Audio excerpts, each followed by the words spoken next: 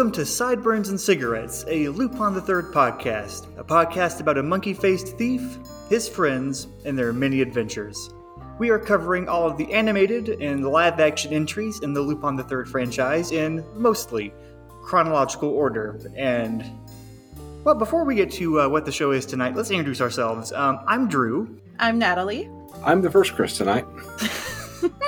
And with us, we have two returning guests. One, she is character designer, character animator, storyboard artist, and all-around artistic genius.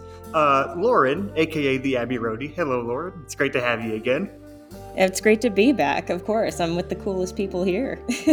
Yeah. I didn't realize I was that cool. I'm just Look, would I have done a banner for you if you weren't cool? Actually, I would have. Just saying, you are special, though. Oh, thank you. I speak on behalf of me and the other two.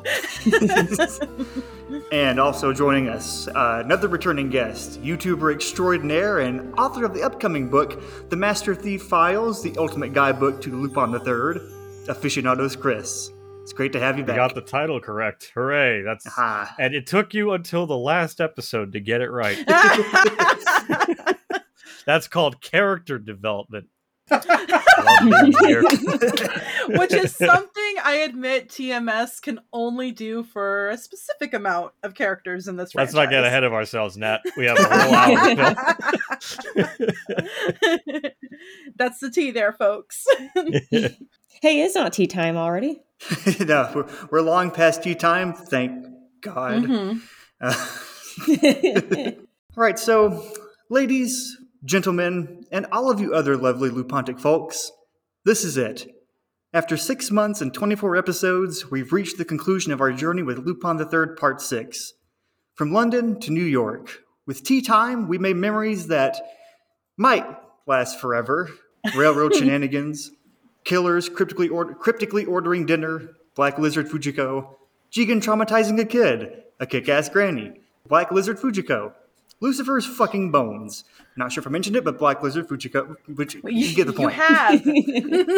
And there's something I'm forgetting. There's something. Oh yeah, stupid ass Sherlock Holmes and his fucking smug ass face. If I'm not mistaken. I thought we don't talk about Sherlock. We He's don't. like, I have to acknowledge him. It's the last episode. I'll do it out of pity. And with Ladies' Night, we entered a web of memorable, mysterious women, all puppeteered by one hell of a fucking helicopter parent, a badass master thief, a fatal florist, a kind-hearted doctor, a magma-seeking fashion designer, a politician, I suppose, a bubbly burglar, an imaginative girl who I'm almost certain has an extensive AO3 library, and an up-and-coming streamer with a lot of grim baggage. Holy shit. They've all led us to this final episode of Part 6, and tonight we'll be kicking off with our roundtable discussion of Episode 24, What Crooks Love, written by Shigeru Murakoshi, translated by friend of the show, Ian. To kick off our conversation, Lauren, how did you feel about the episode, and how, now that we have the complete picture, do you feel about Part 6 overall? Well, I think it's no secret, based on our previous conversations, that first half was a rocky start. Second half had me, though. I wasn't sure where it was going to go. And given how formulaic Lupin can be, especially when you have characters that fall into tropes and have running gags and all that kind of stuff, it was interesting to see that I wasn't sure where it was going to go. With the whole introduction of Tomoe and all of these women and seeing how they were all thread together, I of course, everybody had their theories. They're going, are they maybe all related somehow? Are they like maybe physically related? Or is it just Tomoe just taking over all of their brains? We had no idea. So for it to build up to this point and for it to go as dark as it did, it's impressive. And I think with where it ended up, I think we had a satisfying conclusion to this arc. I mean, is it 100% perfect? Nothing is. But I think what it did is it handled darker themes in a still very Lupin way. And especially when it was interesting to see Lupin fall victim, even for a little bit. We're not used to that. we're not used to seeing our anti-hero, more or less. We're not used to seeing him being subdued in especially in a mental way where his brain is his most powerful thing, really. To see that fall under hypnosis it was very chilling, and to see him turn against his own found family is which is the theme we will be talking about. Family. Yeah. And I think it was a satisfying conclusion. I'm going to be in the ballpark of being like, we had so many interesting female characters coming into the play for this, and I would love to see them, whatever ones we have left, return for one-offs if it was possible, even if it's a special or something. But I remember in my gut, I was like, but what about Ari? And I just had it in my head, Ari will live. And seeing that happen at the end. So I was like, I don't know. I thought it was a very pleasing end, especially seeing how they all pulled together for Lupin and seeing how powerful his connection is with all of them, and how that seems, I know it sounds like friendship is magic, but it's, I think they handled it in a truly like heartwarming way that didn't seem too saccharine. It still handled it in a way that I feel like it was a nod to the connection that they've had for so long. And I think that was just visually handled well, was written well. I really don't have a whole lot of complaints. So, and that's compared to the first half of this whole season. Second half, I'm like, why couldn't we have all of this for the entire season? Why couldn't we have the second half just be that whole thing? But yeah, that's my initial thoughts, I guess. All right, very nice. So, aficionados Chris, Red Jacket Chris, I'll pass the same question off to you. Yes. I mean, I don't want to parrot things, obviously, because Lauren and I knocked out both episodes before we knew we were going to be on the show. Like, oh, we got to catch up. But yeah, basically the same thing. I was very impressed with the final episode. I liked the Tomoe story far more than the Sherlock one. The Sherlock one was just a complete dud. No pun intended, given the resolution of that story. but yes, completely faltered. And the Tomoe stuff was so good. And at the very least, the filler, while I still was not happy with how it was placed throughout the season in sort of shuffling the arc. It was less egregious than it was in the first half. And I could write that up to, that's just because the first half, at the end of the day, resulted in a wet fart. So the filler just became more rage-inducing the more they did it, because it ended with nothing substantial or worthy of revisiting. But the Tomoe stuff is far more interesting. I was way more engaged. Darker than I think Lupin's been in a while. Probably the darkest it's been ever, honestly, with a lot of the subject matter with, obviously in past episodes with, school shootings and, essentially child abuse to some extent. And I think the darkest we ever had was a woman called Fujiko Mine in touching on very heavy subject matter. Or even with Ami. Yeah, well, yeah. Because the child pornography thing was part of her story. It was brushed upon, but yeah, no, that's you have a point. It's kind of like, well, yeah. I mean, even I kind of forget because the show just kind of drops it as soon as they mention it. It's like, and also there's the whole contradiction of, that's a whole nother show. I can get it too, but the point being is that this is probably the darkest the show has touched on since Woman Called Fujiko Mine as a whole. A subject here and there in part 5. Part 5 still a very lighthearted show at the end of the day. And part 6, I liked it. I'm in agreement with Lauren. I kind of wish the Tomoe stuff was the whole season. It would have made part 6 a way better series. And part 1 just really drops it down in quality, in my opinion. And there are ups, there are downs, there's pros and cons. But I'm overall satisfied with this story. I will revisit that story in the future, and I have some things to say in my book about that first half. Oh, do I? I guess that's me, really. Alrighty, so Natalie, passing the same question off to you. Well, the finale of this, like I was telling Guillaume, is that there's two themes that it has. One, it's a very thriller sort of theme, and two, um, it's formulaic because it's really about family.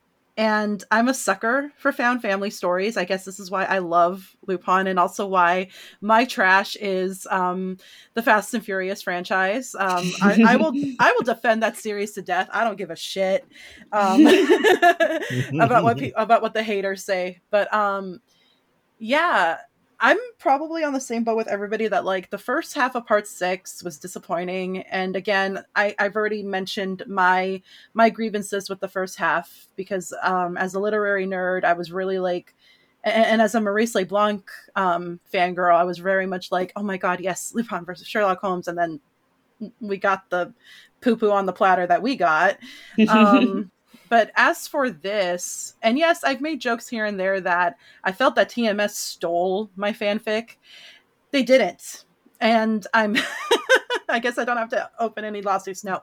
But the interesting thing for me, especially what aficionados Chris brought up, is that darkness. This is back to what I was talking about, the two themes. That very darker, thrillery feel that we haven't gotten with Lupin in quite a while, or if at all ever. And back to the formulaic ending, which is the family. It it did become a little bit predictable, but why do I love it so much? Because that's at the core what this franchise is about, what these characters are about. They're just these people that go around the world and do shenanigans, and they have a sense of found family. And I just love how that ended. And I could put it like, I could compare it to other similar endings, as in like the part 5's ending or even part 4's. But I feel like as formulaic as it is, it's got its own take on it. And also you get this interesting ending of like finding out that Ari lives, which I was thankful for, because yay, Yada confirmed, Yada girlfriend. And also and also just like it opens the possibility of even these women to have other storylines. I don't think they will ever come back, because we know how women of the week for Lupin almost always never come back. But it does open that possibility, especially for Mercedes. And as a token Latina here, I do hope they bring her back. But yeah, this series was about family. Family. You're gonna start a chant in this chat. No, it's just I'm so happy that tweet now has 103 likes and going. So leave me alone. This is doing numbers. Alrighty. So, amazing Chris Godby, Green Jacket Chris. How you feeling about it? Like the episode or the series as a whole? Both. I Los see. Dos. That was 4. Right. Are you talking dirty? Anyway, I felt this finale was about as good of an episode as I could expect. You know, with the way that the story was heading, it was neat. I don't know. Like, sorry, I just got back from like a 4-day vacation. My brain's a little scrambled, much like someone who dies. Take your time. Thanks. You went SpongeBob route. Are you Squidward? It's okay. Take your time. Get used to that. But yeah, I did enjoy the bit of a darker tone, and I also agree that I pretty much saw every single twist coming, like even right down to the non-reveal. Because like I don't know, personally, I felt that seemed like a cop out.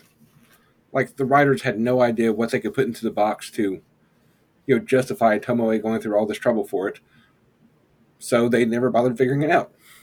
So like that, this was a bit of a cop out, and the ending was Zenigata chasing after the gang felt kind of tacked on, but aside from that, though, I liked it.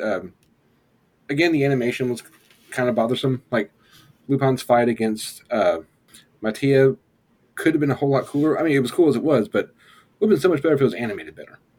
Which, yeah, I mean, I get it. Like, the way the industry is, it's kind of hard to do really good quality animation nowadays, without killing yourself, because the animators are overworked as it is. But the whole bit with Lupin using shingles as a defensive mechanism, I thought that was pretty nifty.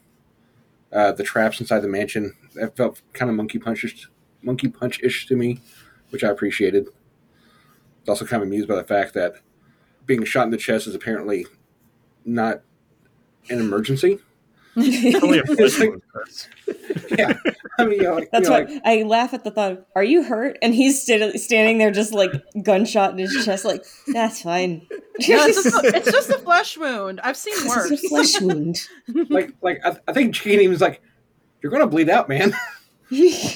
Like, It's bruh. like literally bleeding out on the Spanish tile roof going, yeah, we're gonna do this though, I'm fine. And then, I mean, even with Tomoe, she got shot in the chest, and she was still okay to talk for a bit. Yeah, you should be Because grabbing it's like dead an right about opera. now, I think. It's like It's an like, it's opera, the drama. You kill somebody, you got to give them at least 15 minutes to sing that last song to explain why they're dying. Les Mis ringing. Okay, you know what? Now that you put it that way, I'm more okay with it. This is why I love operas. But yeah, again, the darker themes, like Mattia's whole thing, it was terrifying, which is really cool to see. Especially because, like I said, a few weeks ago, when we first saw her, they were setting her up to be another, Clarice type character. Another young, innocent damsel in distress, and she turns out to be, the subject of that one Talking Head song. And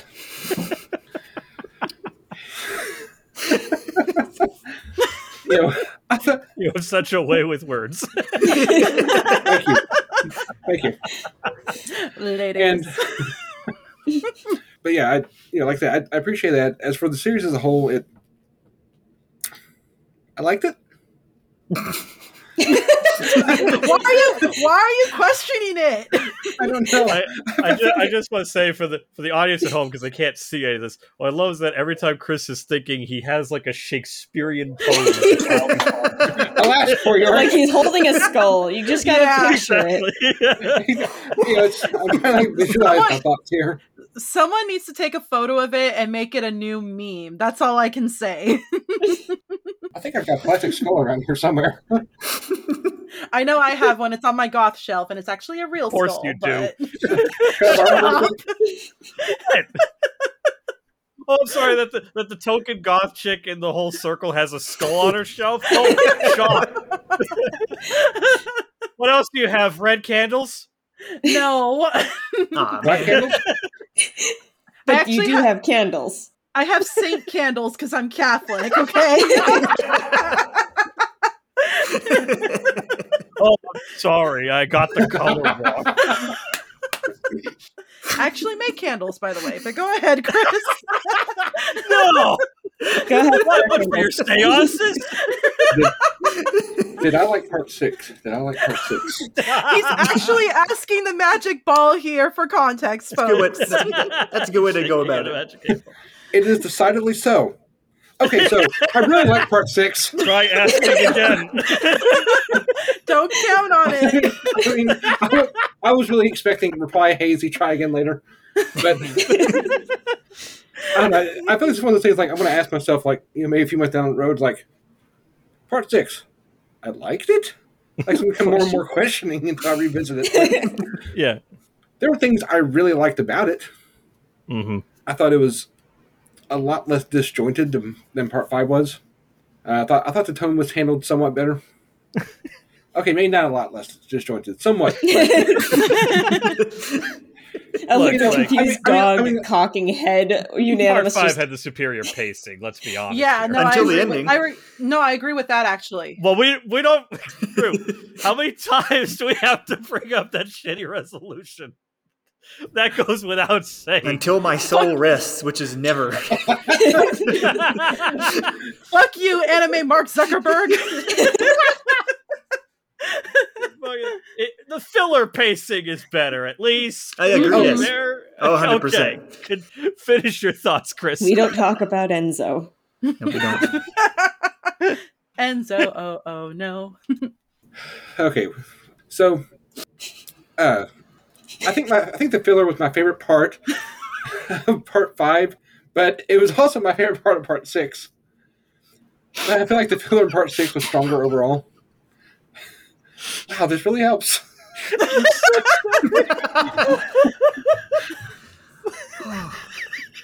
We might have to transition to video podcast just to get this story across at some point. I'm down. Oh, that's poor 8-Ball. I knew him very well.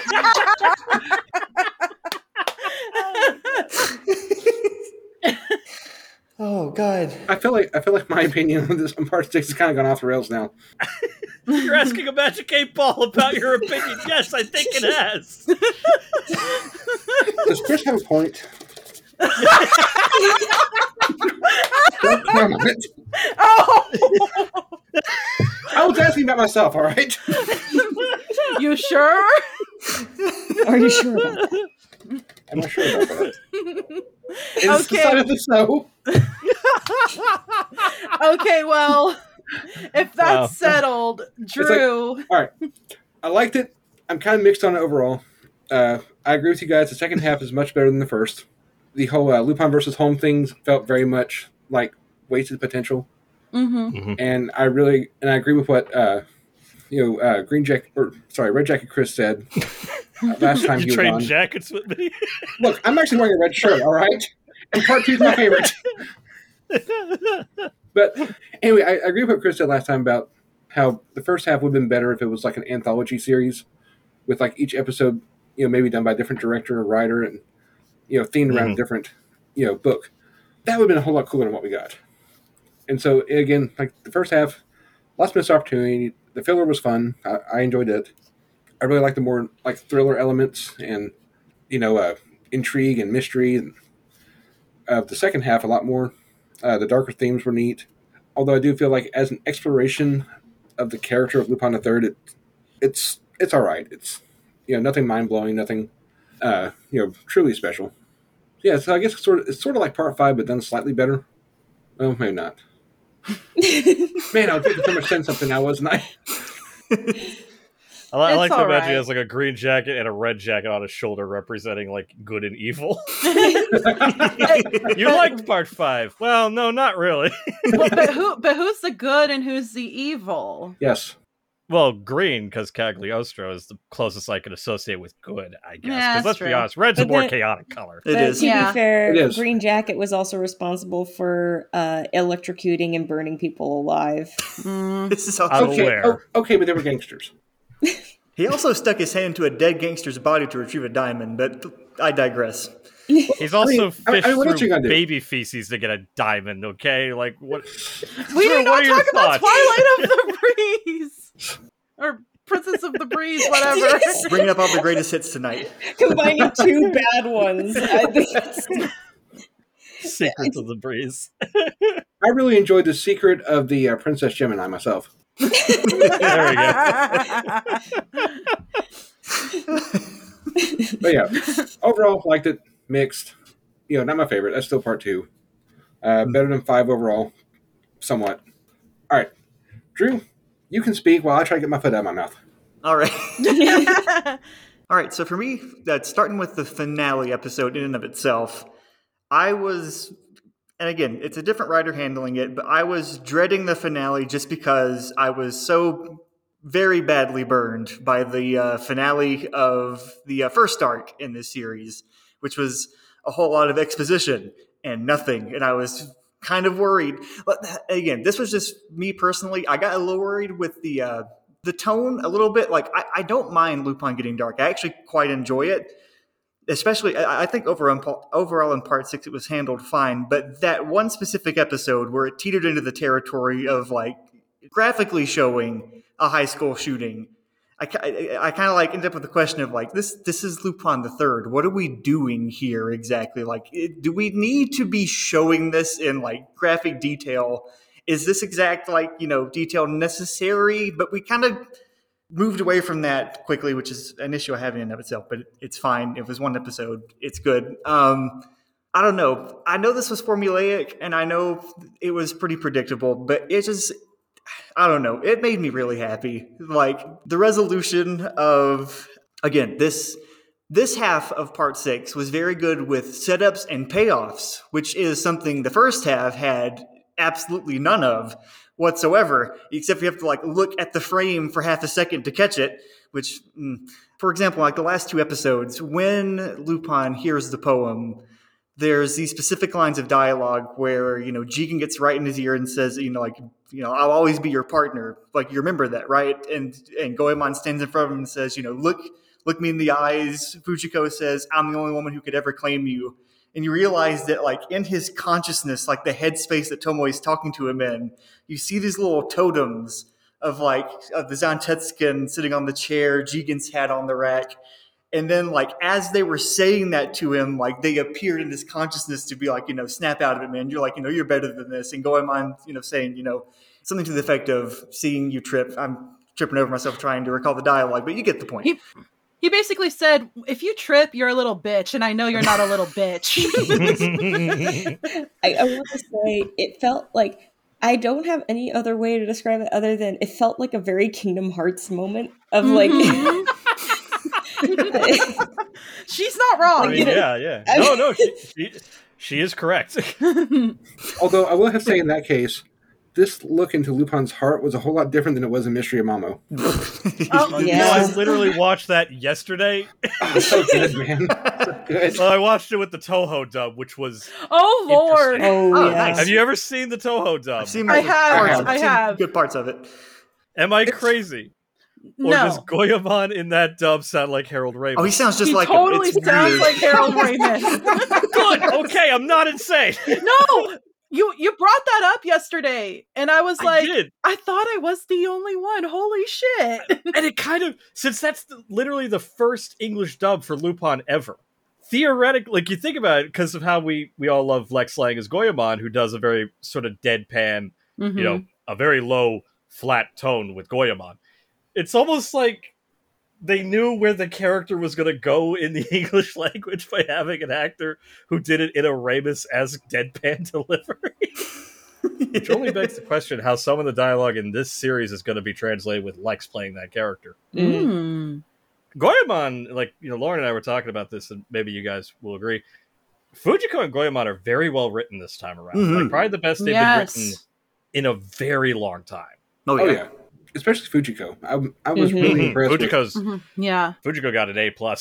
yeah, totally. The writers of this series in both halves, really knew how to handle her. I was really impressed with that. I'm piggybacking off my friend Lucy, who talked with us when we did the Mudo episode. Just how differently written now. Most of the characters are, Zenigata being underutilized, unfortunately, but also Goemon very much being for found family, very much like Ohana means family sort of thing. Jigen is really stepping away from the onegarai, the misogynistic cowboy of the 70s trope.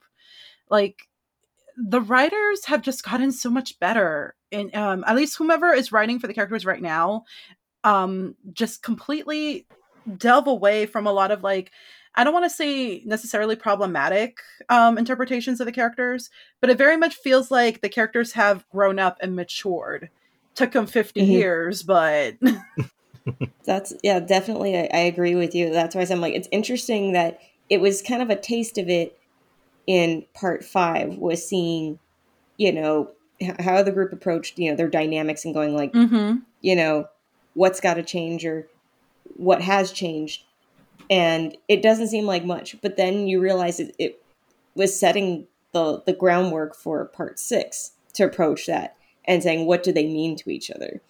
And then in saying how much they have changed and the history they have and how much they as characters individually have changed and how much they have affected each other in the process. That's new ground, considering, again, the history of these characters is they are known for certain things that they do.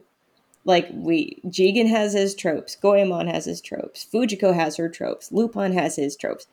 This is the first time I'm seeing them really delve into something far more they're looking back on that was us then, look at us now. As in there has been change.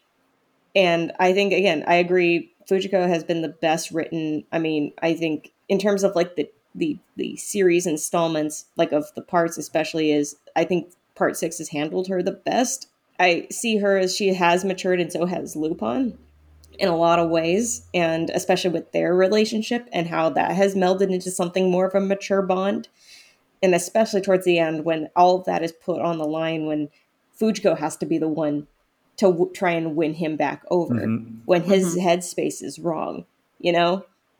And that puts into perspective like how lost he was at that point, when he was even like no response to her trying to kiss him and like tell him, you know, to get him back to reality, going goodbye, and he just walks past her. I'm like, wow, okay. I mean, we had a hint of that in part 5, but part 6 really leaned into it. So I thought that was interesting. Well, it's like I told our friends yesterday that like part 5 tried to establish or understand the dynamics. Part 6 executed it better.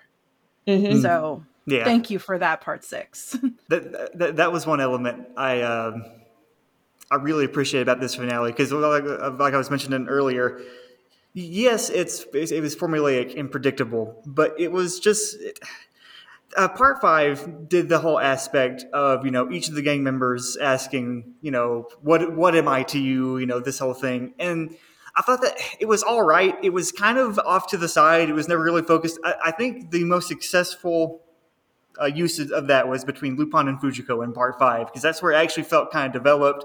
It had that beautiful resolution with, you know, him unmasking and everything. That was nice. But with part 6, I felt it with everyone. For that, I think it was more successful that way. And especially I don't know, just as Lauren said, how much their relationship has matured, to the fact that there was that episode 22 when Lupin just leaves that note that I'm going, you know, to, what was the country called? I forgot what the country called with Revanland. You know, Revanland. Revlon and immediately Goemon and Jigen are like, okay, we're going. I'm like, that's it. It wasn't like that kind of back and forth of like, oh, I guess we're going to go help him. I guess we're going to go save his ass. They're like, no, our friend's going there. We're going to go back him up. Oh my God. And especially in the last episode when Mateya gives that poem to Lupin, and you've got Zenigata and Goemon and Jigen like genuinely worried and concerned and trying to save like this dude's life. It is a really nice progression. And, you know, with the whole aspect of Tomoe actually being his mother, I'm kind of, and I understand, Chris, why you think it's a cop-out, like the way it was handled. But honestly, for me, I kind of loved that he threw the box in the fire, because whether Tomoe is his mother or not, I don't need to know that. And that's my favorite line of dialogue, where he says, you know, that would tie me down. And that feels kind of like a meta thing for me, because I don't want, in the mainline franchise, not a strict continuity, but I don't need backstory that is super explicit. I like them to remain rounded characters, but at the end of the day, they're still archetypes. It's still the Lupin gang. You can put them in any situation. I don't need to know if Tomoe is actually his mother. And I love how like ambiguous it is. Even though there's that moment where like he opens the box, looks at it, and like he has that flashback to in his headspace. But not in his headspace, like previously when she said, you know, I love you, he said, I love you back. And he mentioned the fact that, you know, that goes without saying. I'm kind of rambling here, but just like that look on his face when he opens it could mean anything. It could be like, I don't know, you can imagine it to be anything. It could be a photo of him, his father, and Tomoe. It could be a photo of him, his father, and someone else. It could be my theory like the last episode, and it could be the broken condom. I'm still sticking by that. No, disgusting. I'm just saying. It could be literally, it could be nothing. I did see a comic that made fun of the whole thing of what he found in the box, and it was literally a note that just said, "Dear Lupin, your mother's dead. Love, Grandpa." I saw that. I saw that too. Maybe it's a statue of a falcon from Malta. I said that last week. Never mind. No, I still think it's embarrassing photos from Lupin at the Christmas party. We're at 2 for 2 for SpongeBob references, ladies and gentlemen. I make SpongeBob references all the time at work, and I work mostly with millennials. We're millennials. That's all we know how to do. Yes. But before I get to my thoughts on part 6 as a whole, like just some last little thoughts I had about the finale. I loved, because tonight I watched all of the main episodes of the arc. I watched, episodes 13, 14, the ones. Like, the one-offs are connected, we figured out. But, the main ones written by Shigeru Morikoshi, and like watching it as one whole little chunk, it's so perfect the way like everything is set up, everything falls into place pretty nicely, and like even in the first episode, there's the whole aspect of Lupin telling Jigen and Goemon, the things that Tomoe kind of instructed him to do, and one was, when deceiving someone, always have not 2 but 3 measures, and never let your guard down, which I found to be very fascinating, that Tomoe lets her guard down while getting like a little too, evil villain monologue, and Lupin just fucking shoots her. And she starts monologuing. If you're gonna shoot, don't talk. I mean, like, that was, and again, I will be mean-spirited, but that was just a nice moment, considering how Enzo was such a fucking dickhead and got away with it and got a nice little hopeful ending. It was nice to have, like, no, this old lady has ruined so many lives, like, completely taken everyone's autonomy away from them, like, caused a school shooting. She needs to die. It's like Leonardo da Vinci at the end of part 4. This guy's a dickhead. He needs to die. It was nice. No relation to the part 1 dickheads, but he's a dickhead. You wouldn't shoot an old lady with glasses, would you? Well, jokes aside, the fact that the thing that was very chilling about Tomoe, and you hit the nail right on the head, Drew, about the whole like she completely took the autonomy of all these young women away to the point where you saw how emotionally crux Matea was over it, and like. The fact that she looks at Lupin and says, I don't care. I'll find other women and I'll work at this 10, 20, 30 times harder to get you back. Like, I don't care who I have to fuck over to do this. Bitch needed to be knocked down a peg. Bitch needed to be taken out. I just realized I had that moment of remembering what that reminded me of was, I'll kidnap 1,000 children before I let this company die. But also, like, Matea fucking going Susan Atkins on Tomoe's remains. Like, I'm sorry to use that explicit of a reference, but it's like, honey, it's okay. She's already dead. You can stop. Hey, we don't have to worry about it. Lupin gave her a proper Jedi burial. It's fine. It's all right. So for part 6 overall, for me, I'd say it's a solid mid-tier Lupin series. It would be higher up. And again, I don't want to criticize the animators because it was made during COVID. Telecom's not producing it. There's a lot of it, like, surrounding circumstances, but and not like in a way that's too detrimental. But compared to parts 4 and 5, it's not as visually, captivating as they are. But again, circumstances surrounding it. And the first half of part 6, which the only thing that exists in the first half, as far as I'm concerned, is Killers in the Diner and Darwin's Bird, because at least they made me think. And I'm like, wow, that was fascinating and different. And actually, like, I thought about it after it happened, which is more than I can say for the Sherlock Holmes arc. Okay, what about Black Lizard Fujiko? Black Lizard Fujiko also, yes, but I also don't like how that arc ended. Like, oh yeah, fair enough. It's basically just Looplander, and that's it. The end. Next. It was so aimless. And of course it had the theme of literary stuff, but when you have the setup of the Sherlock and the Raven and Lupin, it sounds like something that should be so intricate and fascinating. Like, the Raven should have been terrifying, or at least, somewhat interesting. But we have 2 episodes, and then, 4 one-offs. One one-off being a 2-parter, so your attention zeroed in on this new 2-parter story, and then when that ended, it went to Lauren, your favorite episode 7, which was literally nothing. Kill her. It was nothing but exposition, Yada being adorable, and Zenigata disrespect. Which that's when my goodwill for part 6 kind of it was kind of up and down, because Sherlock arc, we're getting interesting. We're getting interesting. The train episode was fun. Killers in the Diner, that was something. The 2-parter back in time thing, and then after that, it was 3 one-offs and then the resolution. And by that point, I just didn't give a shit about it. It is one of the most disappointing things I've seen in the Lupin series since I last watched Twilight Gemini. And that's saying something. Woof. Don't turn this into a Twilight Gemini podcast. Drew. You know, Because we all know he's got feelings. Hey, I do too. I wrote them in an hour. When we review Twilight Gemini, Chris, you are going to be on that episode. Yes. And me and you are going to have a field day with it. Let's do this.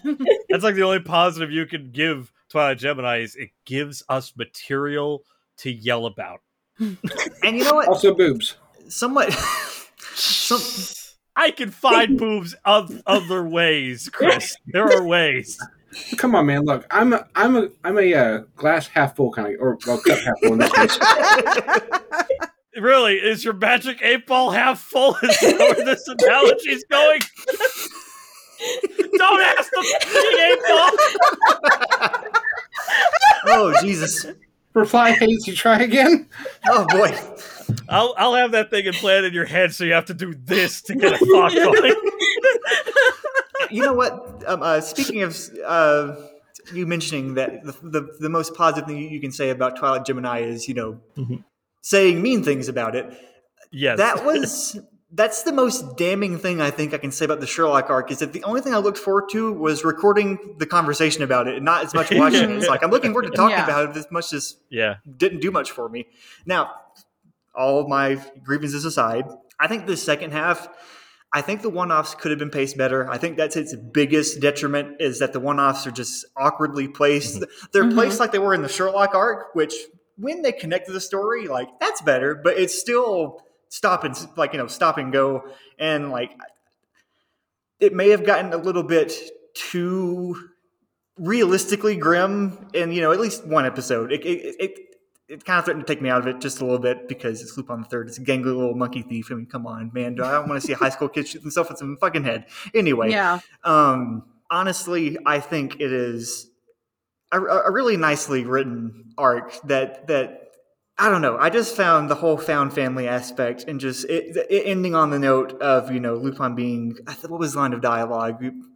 It's my favorite line of dialogue from part 6, where he's like, I don't need to find, this is paraphrasing, but I don't need to find my roots. Like, the roots I need are the ones standing with me. That just made me happy. And like, it can be formulaic, it can be this, but overall I liked it. And also, I've seen a complaint here and there. I don't want to call out anybody specifically, because it wasn't one person specifically, like how, the whole Tomoe thing is super ridiculous. Like, it's this big widespread plot. How could she possibly get, all these people set up, and the poem unlocks it in different languages? That's a bit ridiculous. That's why I watched Lupin the Third. Yeah. And I mentioned it because, when Lupin the Third gets, for example, and it's part of a larger picture, but when I watched it in isolation, the episode with Hazel and the deepfakes, and the stakes in that episode at the time were, oh no, this politician, her career is in jeopardy because of deepfakes. I'm like, yeah, I don't care.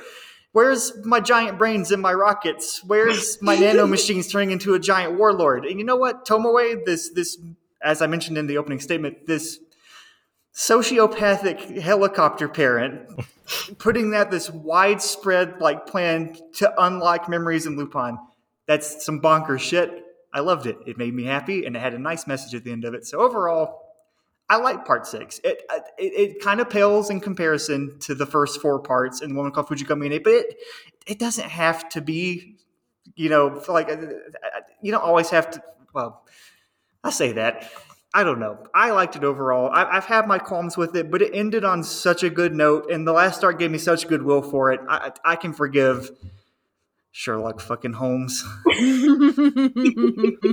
So that's my thoughts wrapped up on it. Sorry that rambled a bit there, but we have another guest has joined us, returning guest, all around awesome person, Emma. And Hello. So Emma has had a long, arduous journey getting here today, so it's nice. It's nice to see you. Well, I do have a cute sweatshirt, so. Ah, nice. So wait, we have Emma and Prancin. Of course. Yeah. The dog's with me. So, how are we doing this? Are we doing overall part 6 reaction? Is that what's going on? Yeah. So the question I asked everyone beforehand was, how did you feel about this episode and part 6 as a whole? So I literally just finished the episode about 10 minutes ago. Oh, nice. Fresh thoughts. So I was out of town, so I just caught it when I got back home. I liked it a lot. I've talked to you, Drew, just like I've thought more because you were just talking about part 6, so I have more thoughts on that rather than the episode itself, which I'm sorry you just mentioned fresh thoughts and they're not there. Hey, that's okay. The fresh thoughts are like rotten. So, like, my thoughts on part 6 is I've really, really enjoyed it, even with like the animation deficits, which have been explained to me more, which I appreciate because I didn't study animation. I don't know what that is going on. I was like, ooh, pretty. So taking that out of the equation, I really, and of course, the Sherlock art is just like meh. Meh. But I did think, as I was putting my bowl of soup away when I finished this episode, I was like, well, that resolved itself so much better in part 5. Like, I said that out loud. I was like, well, that was a lot more satisfying than part 5. Mm-hmm. And I really enjoyed part 5, but like just because of this last arc, that like put part 6 over it for me because there wasn't like an Enzo thing going on, and we don't need to get into that. Not today. Not today, Satan. Yeah, exactly. Not today, Enzo. So I thought because of that, I would even put it above like mid-tier.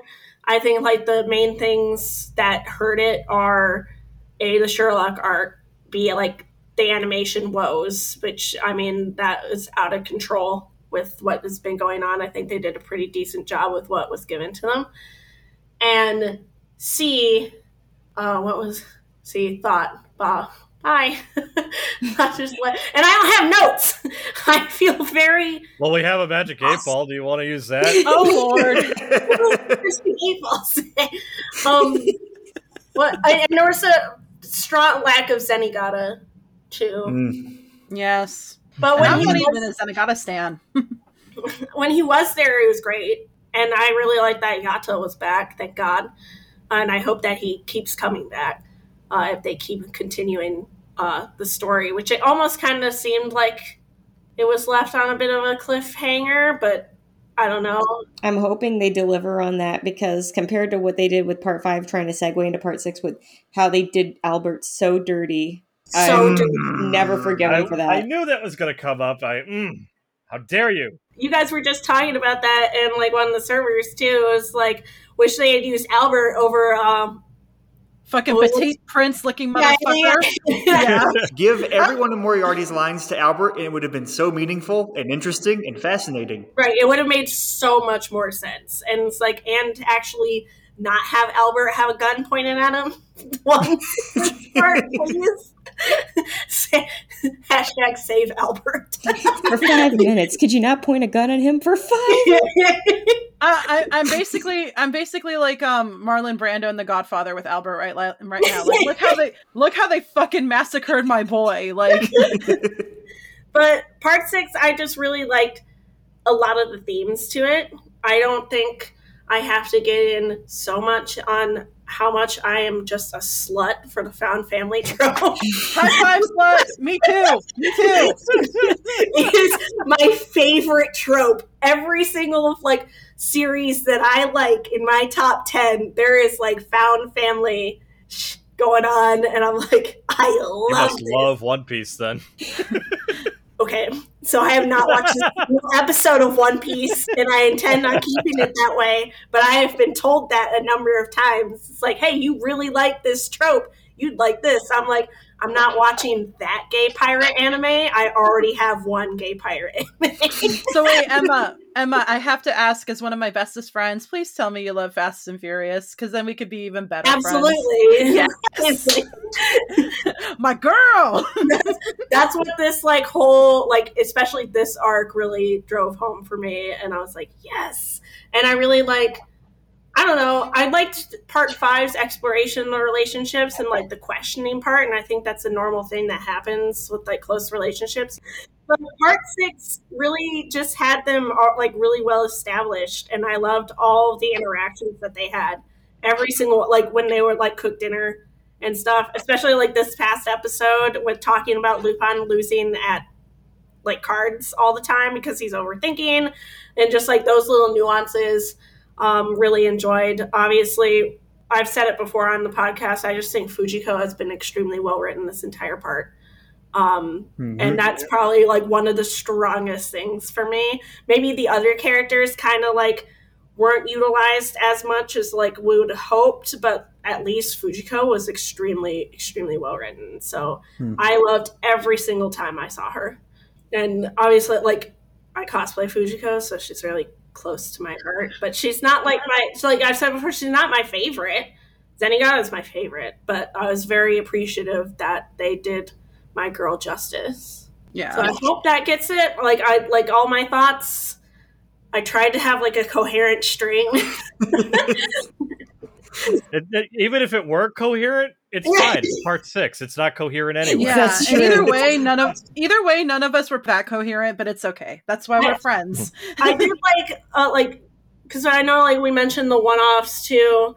I did like how the second arc actually did tie them together, so it didn't feel like I was like, oh, okay. And then we don't need to get into how much I love Darwin's Bird, so because I've talked about it before. Yeah.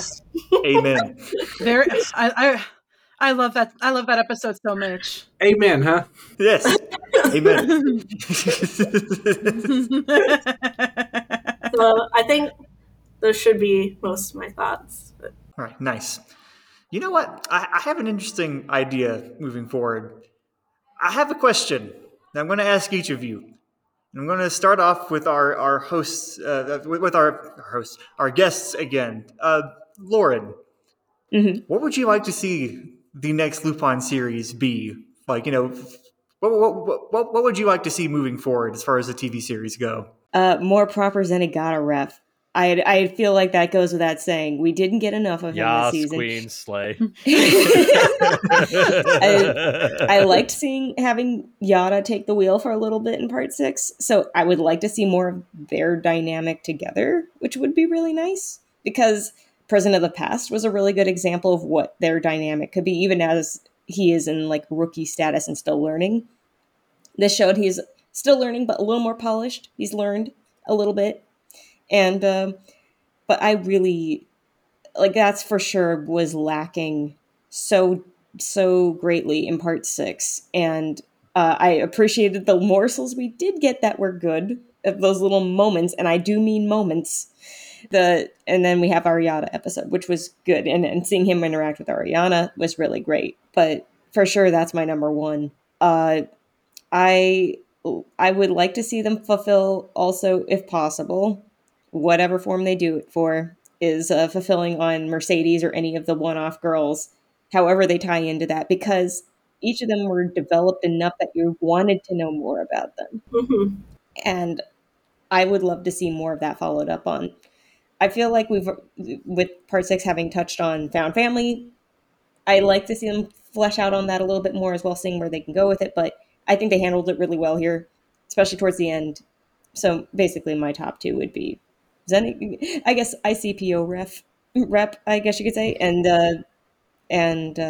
more of the girls I would like to see, because before this we would get one-off girls, and I'd like the first time we ever had one that was consistently through every episode was like Rebecca, and I loved Rebecca, and so that was the first signal of like, hey, maybe we could have that as a running trend going forward, having girls come back like that, and they're well developed. So that's my 2 cents.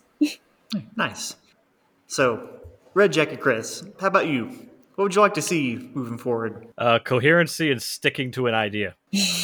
Agreed. Because I mean, it's been said a million times, a lot of the time by me every time I'm on here. But to me, the greatest sin this part 6 committed was just having ideas and not seeing them to their fullest in some, and then other ideas that are completely thought up and, you know, have a complete arc and told that way.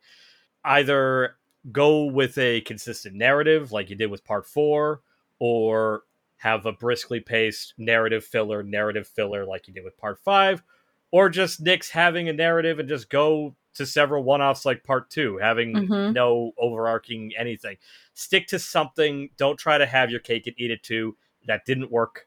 The biggest problem with part 6 is its inconsistency of, well, we want to do this in part 1 and we want to do this in part 2. No, stick to one of these things. Don't try to do both of them, because you're going to end up with a half-baked idea. And that's all it is. So part 7, do something different. Honestly, do an anthology like I proposed part 6 should have been, because I liked the ideas in the first half of part 6 with the whole literary stuff, and we all know how disappointed that is and how that fucking transpired. But there's so much room with that idea. I don't personally like Oshi's shorts, but I would have liked them more if the season surrounding them, supported them better. If every episode was a different writer and artist's vision and ideas of what these characters are and what they could represent to them. Lupin, the brilliance of him is that you can put him in almost any situation. He's adaptable. Experiment with that, but stick to that. Don't get cold feet and be like, oh, we need to do a narrative. No, you don't need to do a narrative. The Sherlock thing should have been a special. The one-off should have been an anthology. The Tomoe thing, honestly, should have been part 6 all on its own. That was far more interesting. That was far more well-developed. So, yeah, I'd say that's really the only thing. Just have consistency, have an idea, and stick to it. And don't be afraid to try new things. It's 50 years. I'm okay with innovation and experimentation, but stick to it. Ah, man, the audience can't see me, but I'm just sitting here like rigorously just nodding my head like, God damn it, thanks. I got to say it so you don't have to get all the pitchforks thrown at you. All right, so Natalie. They'll just burn my book. Better not. Please don't. A lot of hard work went into that. Yeah. Don't actually. Lauren's like, don't you fucking dare. I'm just saying, maybe don't. Okay, so you guys ever watch Mel Brooks's History of the World Part 1 and how the ideas for the sequel that we're still waiting for, one of the ideas was Jews in space. Yes. This is just me joking, but I know that like Lupin the Eighth was Lupin in space. Do you want to put Lupin in space? Yes. No, he's been once. But I'm not against that. Is the thing? I'm not either. It's ridiculous. Yeah, see, right on, Emma. Yeah. But like Lupin the Eighth, as silly as it was kind of a cool idea. Yeah. I just wish I wish. Yeah, Emma's just pointing to her Captain Harlock poster. Galaxy Express. Yeah, Galaxy Express, space trains. I have astigmatism. Leave me alone. Captain Harlock's looking awfully effeminate and blonde today. Anyways, jokes aside, because that could work. What I do want story-wise, honestly, is it's like I'm piggybacking off Aficionados Chris of this whole like stick to it. Don't fucking just like don't bullshit it, please. And I say this because like, for me, Lupin came to me in my life during my formative years. And during my formative years, it was part 2. It was one-off after one-off after one-off with no set continuity. Maybe a callback here and there, but no set back continuity. As a writer, I do not mind Lupin having an overarching storyline, but make it work like you did in part 5. Part 6's approach with what I now like to call as the Desperate Housewives or Mark Cherry formula of like, you have a set mystery. We're going to explain the mystery as the episodes progress, but you know what? Screw that. Let's have fun with the characters. No, God damn it. Like even me with ADHD who loves Lupin, I couldn't keep my focus on that for way too long. So it's like, I just want more of a consistent narrative. You could do again, I'm the proponent of you could do anything with Lupin provided you have the cast. Hell, do something like Lupin invades North America and just have him fuck around in Canada, Mexico, and the US. Like, you know what, TMS? Are you looking for writers? Because I write fan fiction. I write not to toot my own damn horn, but I write a good overarching storyline. Please hire me. This is what this whole thing is going to be. The Swan. It's like, please hire us. No, I'm fine. I'd rather just host panels. I don't need to be hired by TMS. Yeah. No, but my thing is, we talked about with Lucy over how like fan fiction is wish fulfillment. And I think my biggest wish fulfillment with Lupin is just really more queer representation, more of the found family trope. It's not that we don't have enough of it. We could do more with it. And just, like, if you're going to do character development, don't make it so, what's the word? Like, don't make it so forced. Like, don't force it upon us. Just, in the wise words of Tim Gunn, make it work.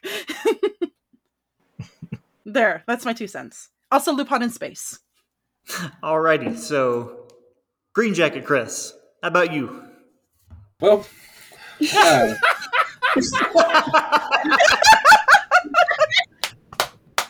ladies, gentlemen, Lupin folks, Green Jacket Chris has officially whipped out a skull and is now fully Shakespearean. alas for Yorick. Well, programmers have a rubber duck to talk to. I've got this bonehead. Anyway, Mom, no, please. Okay. Look, you guys know me. Like, I want something funny. I want to like ramp up the comedy and the cartooniness and all that. Less anime nonsense. Which I realize is a weird thing to say for an anime series, but you guys know what I mean. Mm-hmm. I want a sandwich without the bread. Yes, please. So he wants a protein style. Okay, we got it. Nice meeting you here. But anyway, honestly, I feel like the shorts from Mankatsu would be a good blueprint. Well, maybe. Oh yeah. No, I agree.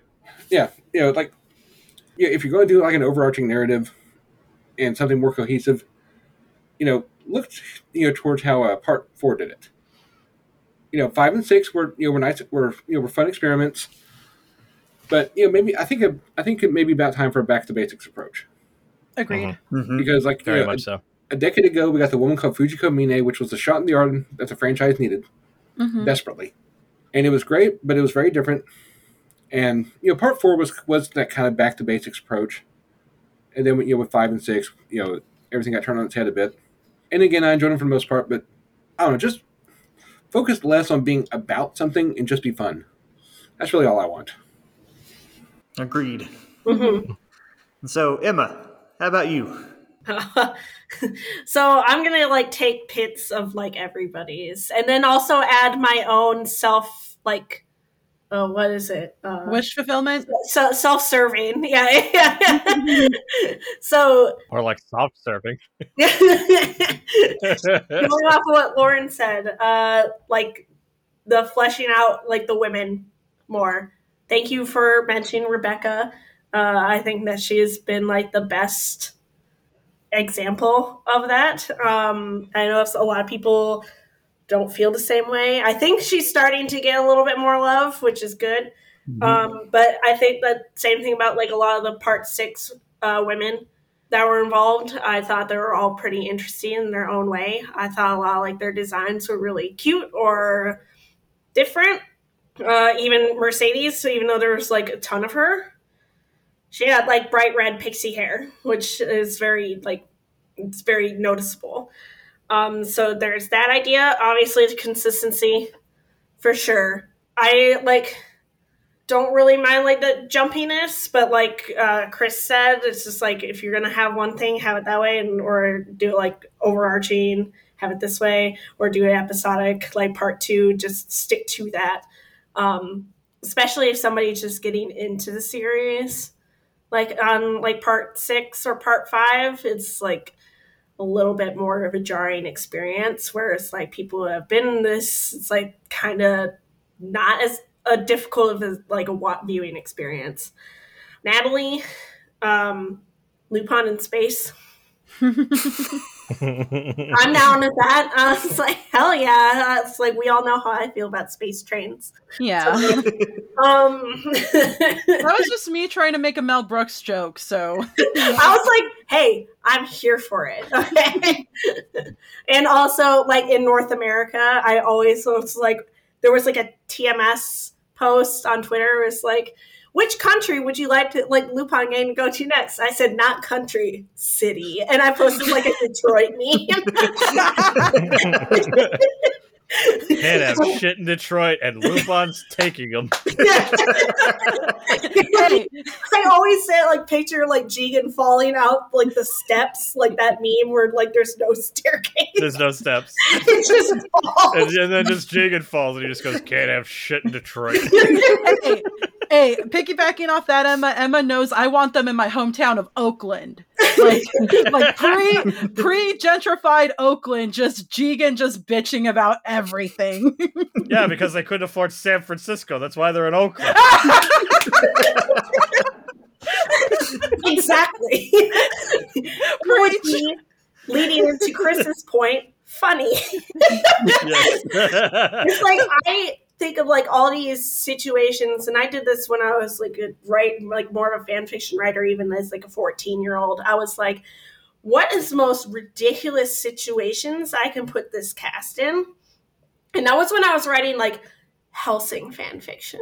Oh Lord. Oh yeah. I was doing like humor writing with that. So it's like the Lupin cast is a lot easier to do that with, but it still like there's so many options for humor that I just don't think have been explored upon.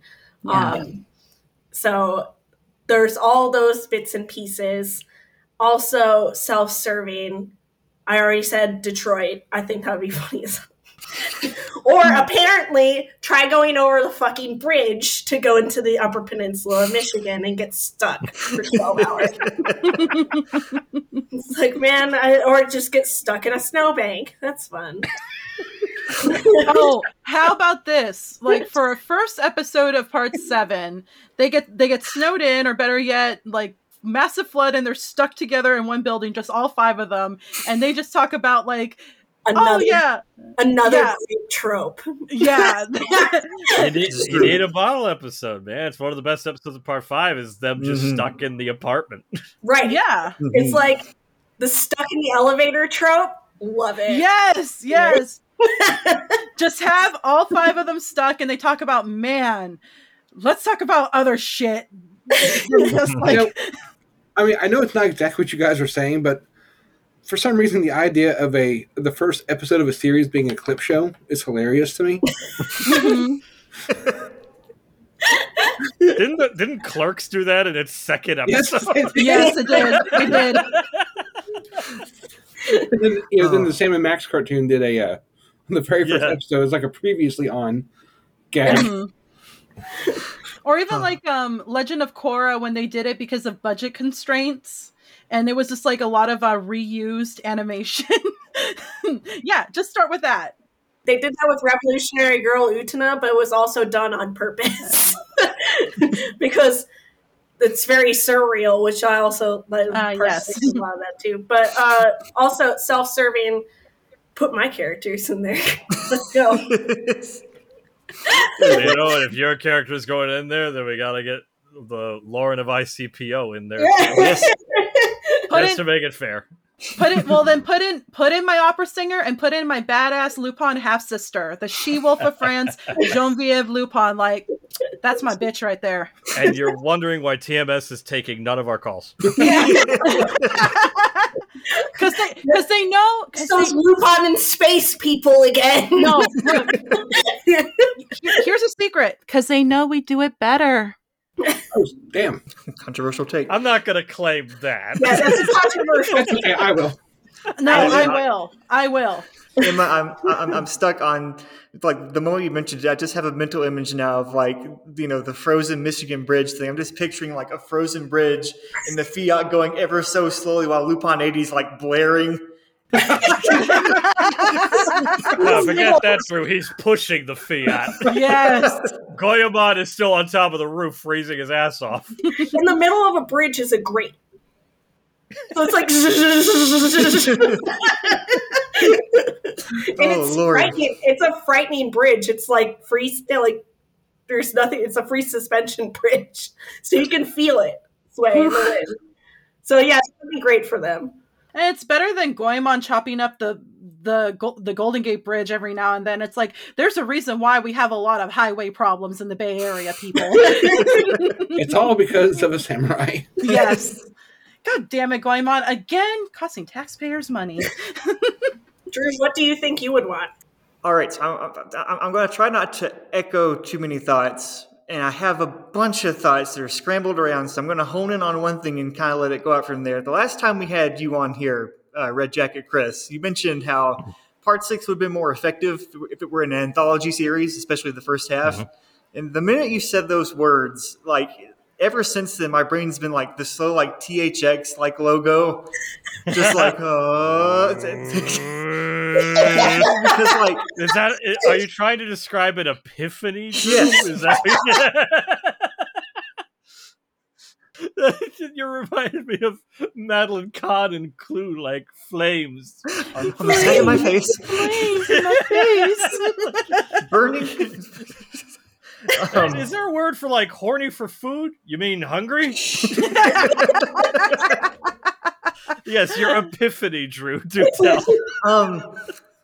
Because a lot of people reacted negatively, and some understandably. Some takes I saw, I was kind of eyebrow raised. I understand people not like enjoying the 2 episodes that Mamoru Oshii wrote for the first half of Part 6. They are my 2 favorite episodes of the first half of Part 6, and I was kind of like wondering why. But like the approach I would like Part 6 to take is I would love to see more, kind of singular creative voices get 1 or 2 episodes. They don't have to be connected, but just an entire Lupin series, 24 episodes.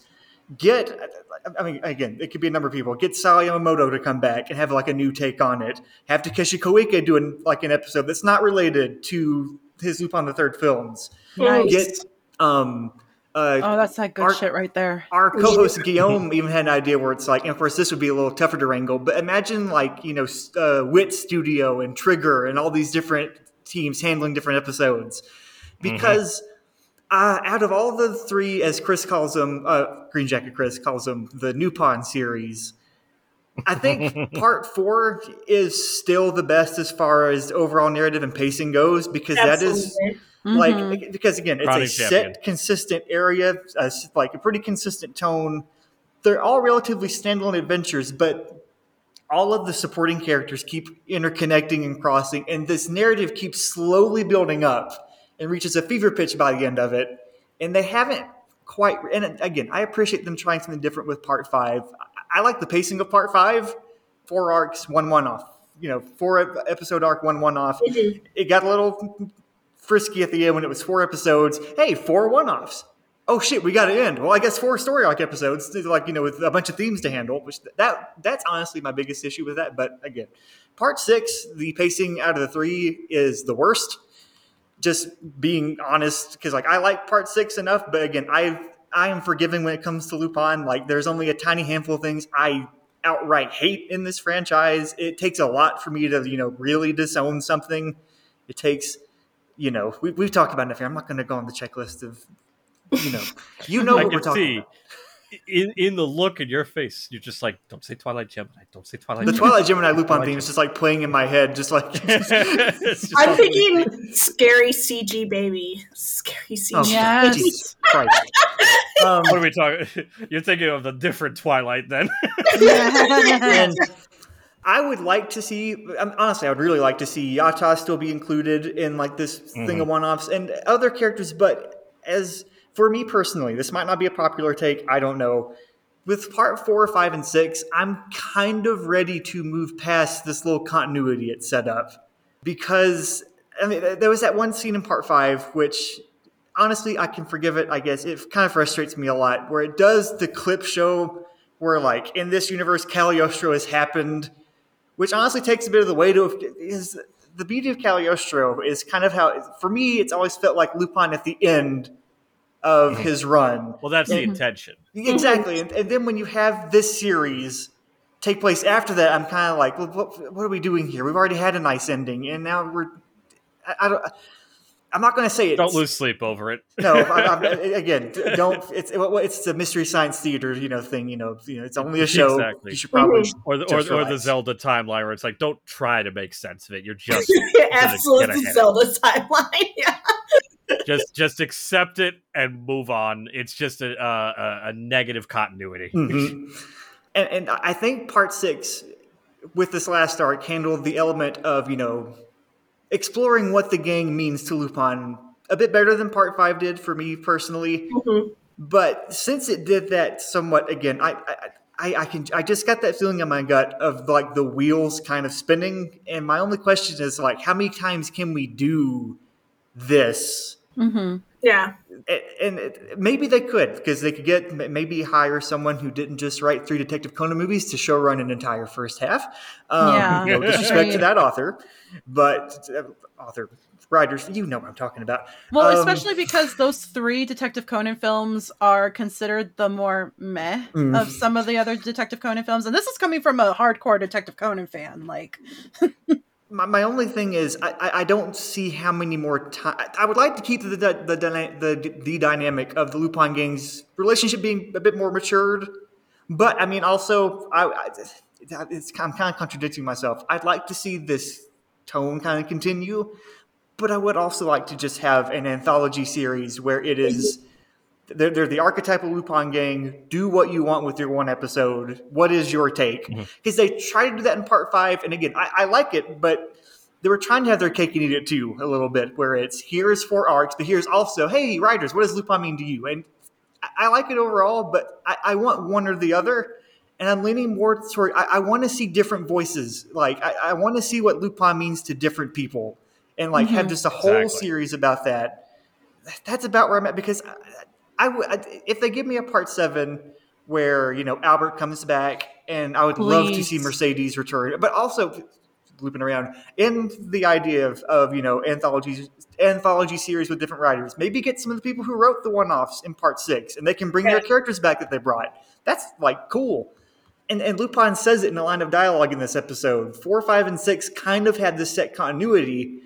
And like for me, Lupin gets a little less interesting when there's a solid continuity. And I don't like to see Lupin get tied down by continuity. I kind of like that beautiful moment where he like throws the box. He's like, I don't need this. That's not what defines me. What defines me is what's here and now moving forward. Like I'm kind of elaborating on it.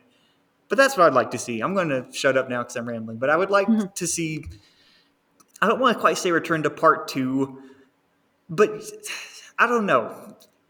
Different people. I'll say if you don't want to. Wait, what?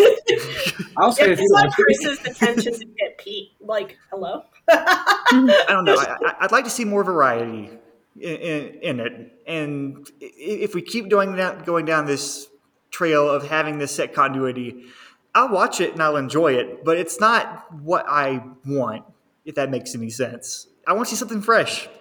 That's me. Fresh, but keep Yuji Ono's music. That's the only thing. Yeah. Just keep the Yuji Ono music and do whatever you want. It's fine. So that's my thought on the series moving forward. And I guess not to wrap it up, but is there anything anyone wants to bring up from the finale or overall Part 6 that we haven't talked about yet? Well, I think you said it was pretty meta, but just like keeping the whole like Lupin not being tied down to something, again, I write Lupin the Third fan fiction that has like that does delve deep into each and every one of the characters' own backstories, because again, I love how it's so it's not, there's not a set canon to it, that it's open up to interpretation, and that's the fun of it. For a lot of us writers, I feel. But what I like about having that set as canon, it just reiterates like the expendability of the characters and the expendability of origin stories. Like there is no one set origin story. I mean, we have like episode 0, First Contact. We have the woman called Fujiko Mine. We have the various starters in the manga. So it's like I love how like they're just with that, with a la Titanic, Lupin just chucking that box into the fire and, emphasizing the fact that he doesn't need roots to to define himself. He defines himself by whom he is with his own found family. Like, yes, it's canon. We don't need a set origin story. Boom. It's confirmed. It's left to the interpretation of the fanfic writers, and I love it. Thank you. Nice. Leave me alone.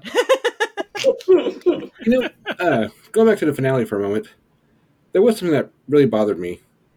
We see, what's her name? Lin Feng Wang again, and she's not wearing her glasses. Damn shame. Right? Really? Like, I'm going to sue. Write a strongly worded letter. In the words of JonTron, Contacts. is that really relevant at all? Yeah, very much so. That's fine. I didn't mention it before, but I did like Lupin's line basically like to Mattia about basically what it's a Carl Jung said, like, quote, it's like, I'm not what happened to me, I am what I choose to become. Oh, yeah. Mm-hmm. So That's- that like really stuck with me, especially as somebody that's been through like a lot of like stuff in the past and like trying to not fall into like those habits and stuff, and to hear like that out of him too, to basically a murder was pretty striking with me. So I didn't say that in my initial recap of it because my brain was mashed potatoes. So No, but that's probably one of my favorite realistic and true to heart lines that Lupin says. I mean, he says a lot over the years, but it's like that one in particular, especially in talking to Mattia, who has committed outright murder and is a killing machine. You know, this poor girl has been like fucked up thanks to Tomoe for Tomoe's own specific purpose. And it's like what Lupin tells her when Lupin tells her that line, it's like for a lot of us who grew up in abusive situations, it's like, ugh. that line hits. Like, Yeah, it hits. All right. Yeah, it's like I kind of akin it to the line Gamora says in Guardians of the Galaxy. No matter how terrible, I think I can't remember the specific line, but it's along the lines of nightmares and dreams. Like, if I find the specific line, I'll let you know. But those of us who have been through a lot as kids, yeah, like I'm about to cry. Alrighty, so does that, I suppose, about wrap up everyone's thoughts? Any last words anyone wants to have before we get to the end of the show, or is that about it? Justice for Albert. Yes, Justice for Albert. bring back my boy and stop fucking with him. I concur. We're going to start a petition. And more Zenigata. I think that about sums it Oh, up. absolutely. We're dominated here by like 4 Zenigata stands, and I'm not a stan. He's just my favorite character. If he's your favorite character, you're a stan. Yeah. I'll show you a stan. Just right away. No, but I agree with you there. Why you also do my boy dirty?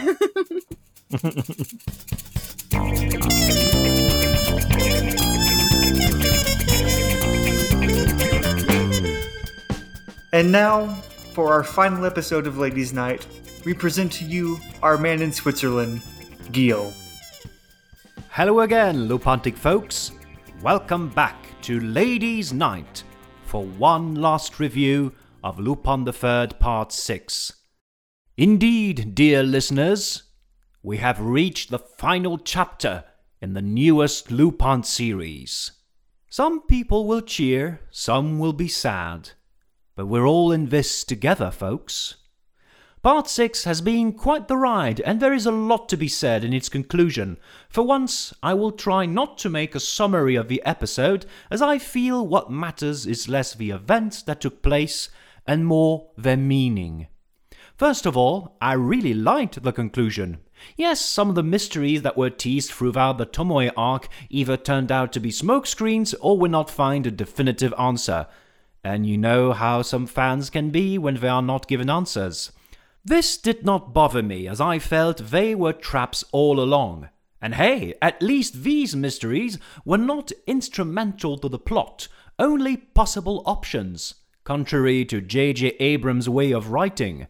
There, I said it. Sue me. What mattered in this episode is that Lupin was breaking an old chain while accepting a forgotten part of his past. That Tomoe was his real mother or not did not matter. What mattered was that Tomoe had become extremely dangerous, seeing other people, especially other women's lives, as expendable puppets. In that respect, Lupin killing Tomoe was a fitting end. And also a tragic one. You know, he still saw her as a mother figure. Just as he spared Mercedes because he understood she was not beyond help, he saw that Tomoe could not be saved from her own obsession. It then created an interesting debate and slightly comical fight with Mattia, the other person wronged by Tomoe. I liked how the fight with Lupin was both creative and brutal, with elements of Monkey Punch gags like the shoe blades. The lesson Lupin teaches Mattia is probably one of the most important in the whole franchise, and one we don't really hear anywhere else. We might be a product of our education, but the way we deal with our upbringing is ultimately up to ourselves. In an era of determinist rhetoric coming from both sides of the political spectrum, this is a refreshing take. Mattia surrenders, and Zenigata, who arrived on the scene, cuffs her. We also learn that Aliana has survived her wounds, to our collective relief. The vault scene was a good gag too, giving some levity to a relatively somber episode, with the animation taking things up a notch, which I really appreciated. I also really liked the end montage, showing all the women we met during this second half, reminding us of the scope of this plot, and that all of it mattered. And yes, it was predictable that Lupin had broken Tomoe's spell at some point, but it was nice to see all the little clues from the previous episode get their answer in this one. I especially liked the Part 2 homage with Fujiko using lipstick as a bullet. Goemon, Jigen and Fujiko remind Lupin of who he is, solidifying Part 6 as a family story. This episode even manages to make Part 6 Episode 0, The Times, relevant to the whole. Think of it. Both episodes had the gang together in a mansion talking about their personal bonds. I know, this is all a bit fast and furious, we're family, but it makes sense within the series and even the franchise as a whole. Part 4 was a retro effort, where the characters' relationship was more or less the same we had seen until then. Part 5 explored the tensions between the gang members, with Fujiko and Lupin estranged, Goemon on the edge, and Jigen being Lupin's one bedrock. Now, in Part 6, the gang works out their differences. Fujiko is much more organically part of the gang, and they feel like a working ensemble.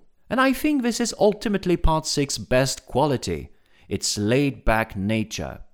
Part 4 was also relatively mundane, with the Italian dream plot being more subdued until the end. Part 5 was full of tensions and high stakes, and justifiably so.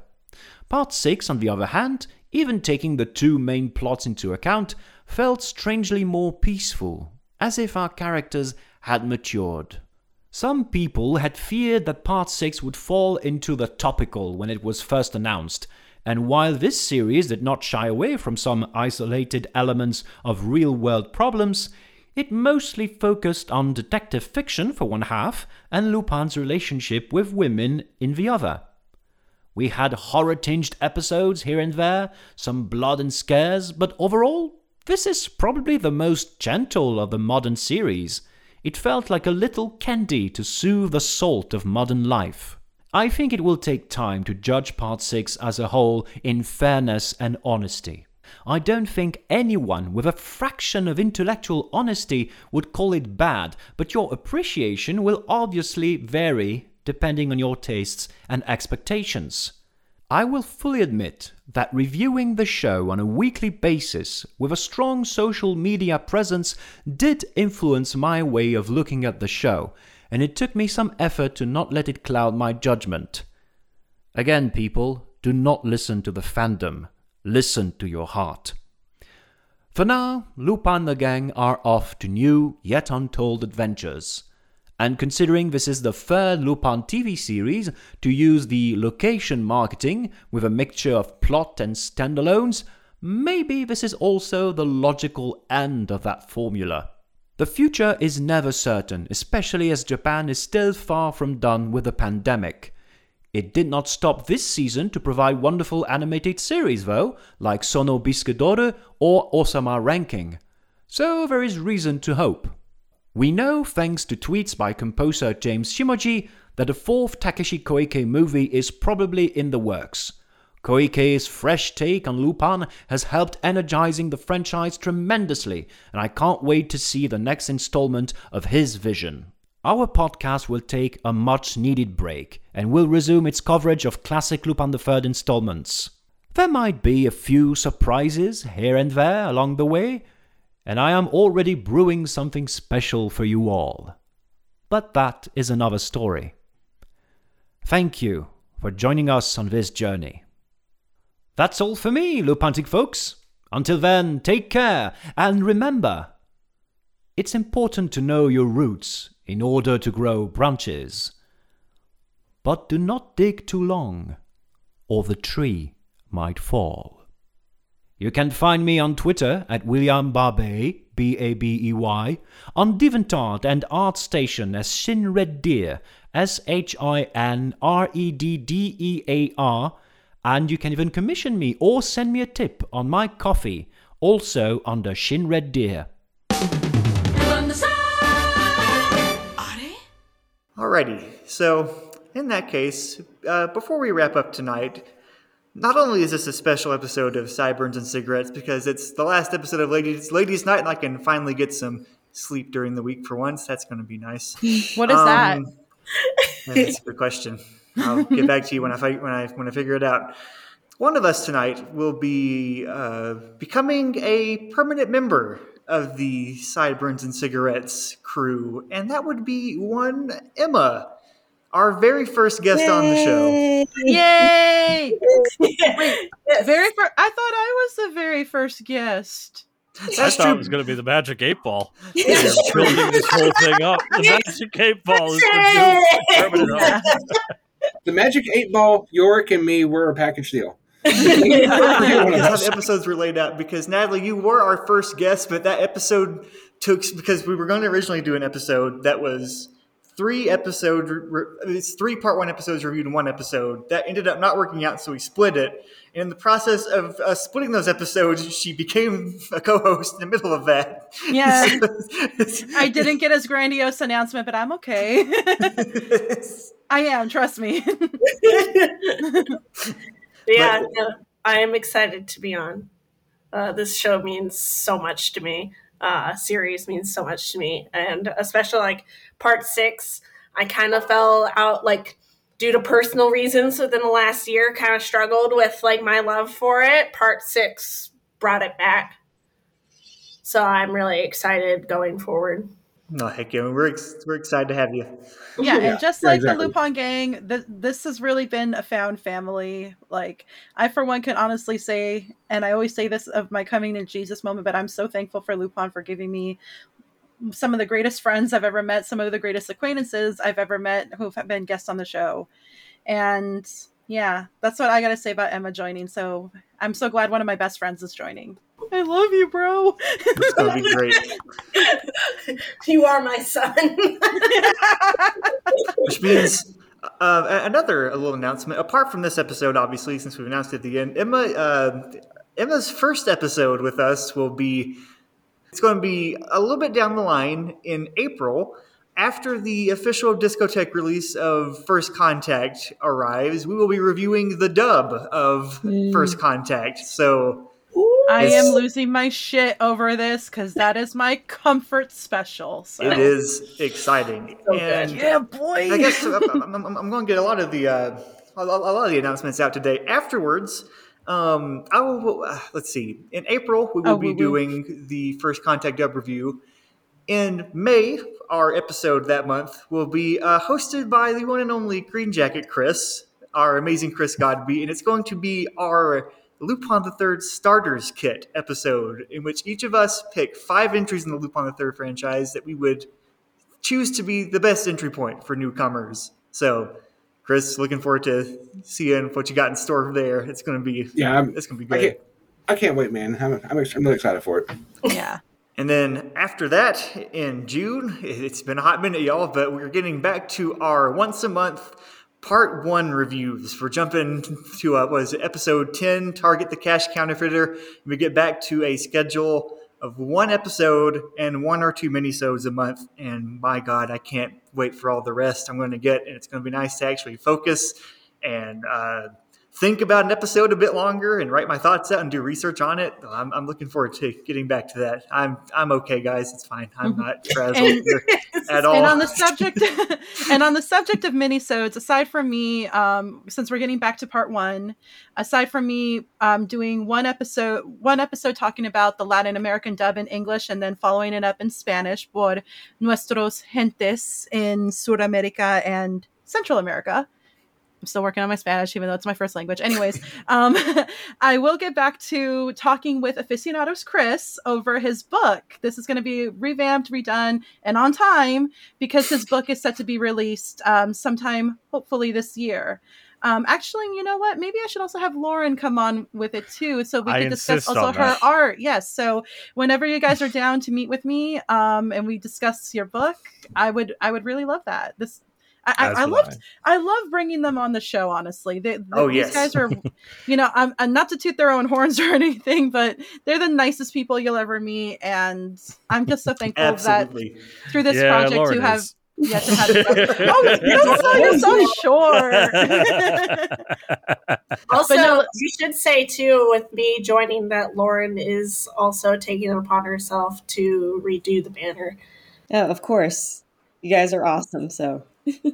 Also, whenever you're back up for commissions, I got more fanfic characters and more money. And, since we're on the subject, Lauren, where can we find you on the social medias? Well, I do have my portfolio site, laurenkisich.art.com, which is LAURENKISICH art.com. And but otherwise on the socials, I am most active on Twitter, which you can find at the Abbey Roadie, which is Think Abbey Road from the Beatles with an IE at the end. And I'm so glad to be a part of this podcast, and especially to wrap up part 6 and to have been in 2 different episodes, all revolving around part 6. It feels like it's wrapping it up in a nice little bow. And so thank you guys for having me and having Chris on. So thank you for joining. And Aficionados Chris, where can we find you? Well, here currently, but if you want to follow updates, mostly about the book, just follow me on Twitter. That's where I'm the most active, like Lauren, which is Aficionado Chris, because Twitter would not allow me to call myself Aficionados Chris. So it was either Aficionados Cry or Aficionado Chris. So I went with the latter. So follow me there. I post on Instagram, but only if you like looking at Blu-rays. Should you follow that, really? If you want more interesting That's Drew's. stuff. That's Drew's kind of. Ironically, Drew doesn't follow me on Instagram, so like the one person who would find those posts interesting is not following. I rarely use my Instagram. I apologize. I know. I also rarely use it. It's just like, oh yeah, I got to post it on Instagram too. But yeah, follow me on Twitter, and you'll get lots of updates that I can hopefully legally share about the book. There's been a lot of great things on the back end. I can't share them here because some of them are a little uncertain, but let's just say someone who a lot of you have not heard from in probably 15 years, I made great progress with, and something may happen. Something may happen, but we'll see. May, hopefully. Very, very nice. Something. Natalie, where can we find you on the social medias? Currently right now you can only find me on Twitter because this girl is taking both a French class and working on her master's degree right now. Kill me, Lord, please. So honestly, you can really only find me active on Twitter right now at CAP Lee Helsing, LIHELLSING. If you want to follow me on the Instas, which I put myself in jail for because of life, it's fully spelled out Captain Lee Helsing. And yeah, that's the only place really you can find me right now because I don't have a life. Emma, where can we find you? Well, I'm all over social media, but the one that I am probably most active with is Twitter. So at EMMA WOLFE227. I don't expect many good things on there. It's just a constant stream of bullshit and like crazy thoughts and like really awful like takes that I say and just put my phone down and just let it go. So do you joke that you're back on your bullshit? I don't even joke about that. That's just fact. Like, so enter at your own risk. And then I am on Instagram, EMWOLFE227. Most of my cosplays are on there, as well as pictures of my cat and my dogs. I do also have an Etsy, Wicked Clean Creations, and I do sell soaps and candles based off of specific characters that we love. So that's basically where you can find me. Heck yeah, buy that soap. Yay. It's good soap. I got soap. I got the soap. So, Green Jacket Chris, where can we find you online? Oh man, where can't you find me? I'm on Twitter at Dr. Furball, DrFurball. You can find me most places at Amazing Chris Godby. It's Godbey. I think I'm under that name on Newgrounds, Instagram, and I have a Facebook page. I also have a site, amazingchrisgodby.com. And my webcomics are available at weirdinacan.com and drawocoward.com. And our lovely host, Drew, where can we find you? Well, you can find me on Twitter at DREWHUNTER15. That's TrueHunter15. Expect to see. I sometimes post about Blu-rays I order, and sometimes I just post a bunch of nonsense. It's totally worth your time, I say. What are you talking about? It's fabulous. Absolutely. So it's the two physical copy people. Hey, when the world collapses and there's no internet, we're not sharing our movies. Oh yeah, no, I'm not either. We'll be the only ones in town with the movies that you can't watch. We'll be sitting atop our home theaters laughing. Exactly. like that one episode in South Park. Exactly. And you can find our podcast on Twitter at LupinPod. That's LUPINPOD. You can find us on Instagram at the same @. You can listen to us on SoundCloud, Spotify, and Apple Podcasts. And if you're listening to us on Apple Podcasts, please feel free to scroll down. Give us a 5-star review if you're feeling up to it. We're at the last episode of Part 6. I don't have to make a reference, a joke that's related to the episode because I'm done. I'm tired. I'm ready to move on. Just chuck those 5 stars into the fire and give it to us because we need it. We need that validation. If you don't give us 5 stars, we will deck you like Lupin decked Mattia. There you go. Oh, that's true. Ow. I suppose. On that note, that's twice now I've been on a show where physical violence has been threatened toward the listener at the end. You are now, you are now an accessory to whatever might occur due to our podcast. Legally, I don't know you. This is true. You're good. Oh boy. On that note, we'll see you next week. Oh wait, no, we won't. We'll see you again at some point, Lupontic folks, when we cover First Contact, the dub, and I'll finally have a good night's sleep. It's been an amazing ride, y'all, and thank you so much for listening in. It really has. My saltiness aside, this has been such a fun experience to do. Like it's really helped me hone my editing skills. It's been lovely talking with all of y'all, all the guests we've had on, present company included. It's been lovely to have you on.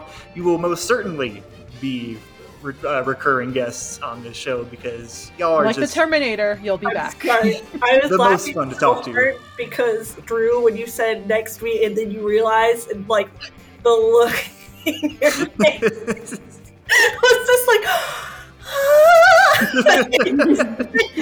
and then he heard the angels just shot out. It's like such a relief. I was like, oh my god. Rest at last.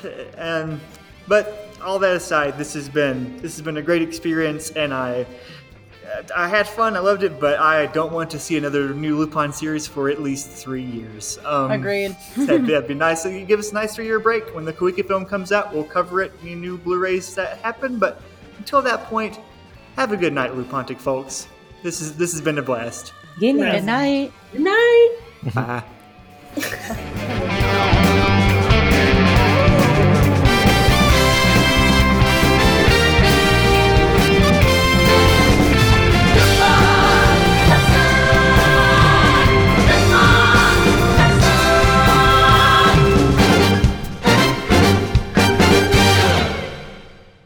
Here, and I'll finish up my parts on Thought 6, and then I'll transition to you, Emma, and get your thoughts on everything. I love that you just said your parts on Thought 6.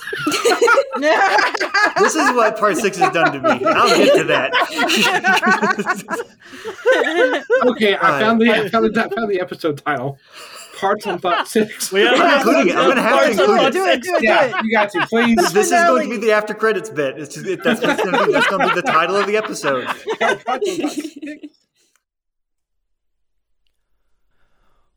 We'll meet again, don't know where, don't know when, but I know we'll meet again some sunny day.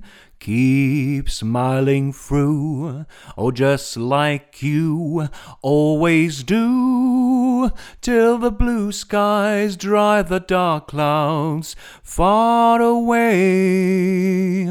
Oh, will you please say hello to the folks that I know? Tell them I won't be long. They'll be happy to know that as you saw me go, I was singing this song. We'll meet again, oh, don't know where, don't know when, but I know we'll meet again some sunny day.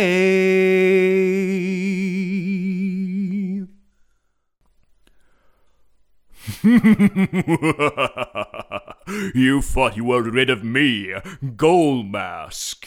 You fool, I shall return, I shall return. Oh God, that gold paint stinks.